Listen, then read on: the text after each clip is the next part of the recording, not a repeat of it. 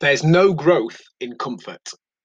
Last Wednesday, I took part in an activity called Breakpoint as part of the coaching program I'm part of, designed by Ollie Ollerton off of the telly.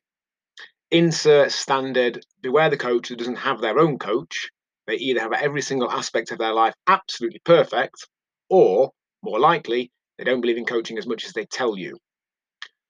We met at 7 a.m. for a 7:30 a.m. start outside a youth hostel in rural Shropshire. We were split into groups, social distancing in it, and briefed on our mission for the day.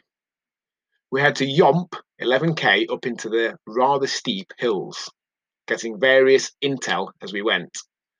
Then storm a compound with guns, smoke grenades, and flashbangs to get the final bit of info.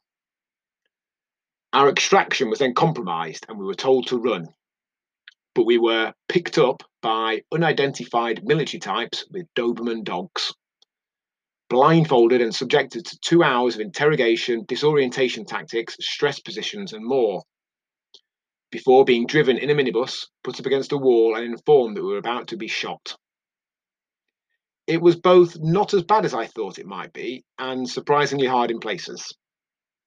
The worst bit was my hands, and to a lesser extent, my feet. I developed Raynaud's a year ago, and my fingers felt like they were being smacked by hammers. But as they kept reminding us, there's no growth in comfort. The day wasn't a jolly outing where we pretended to be soldiers, although there was an element of that.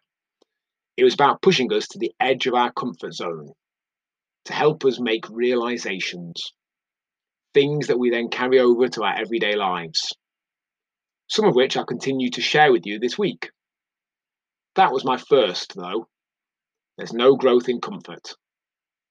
Now, there's nothing wrong with staying where we are if we're happy with that.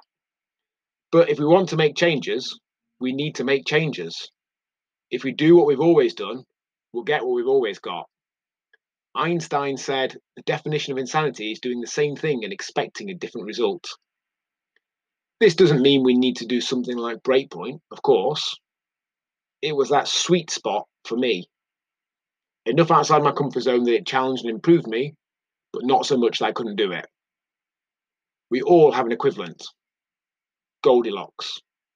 Not too easy, not too hard. Never forget that. There's no growth in comfort.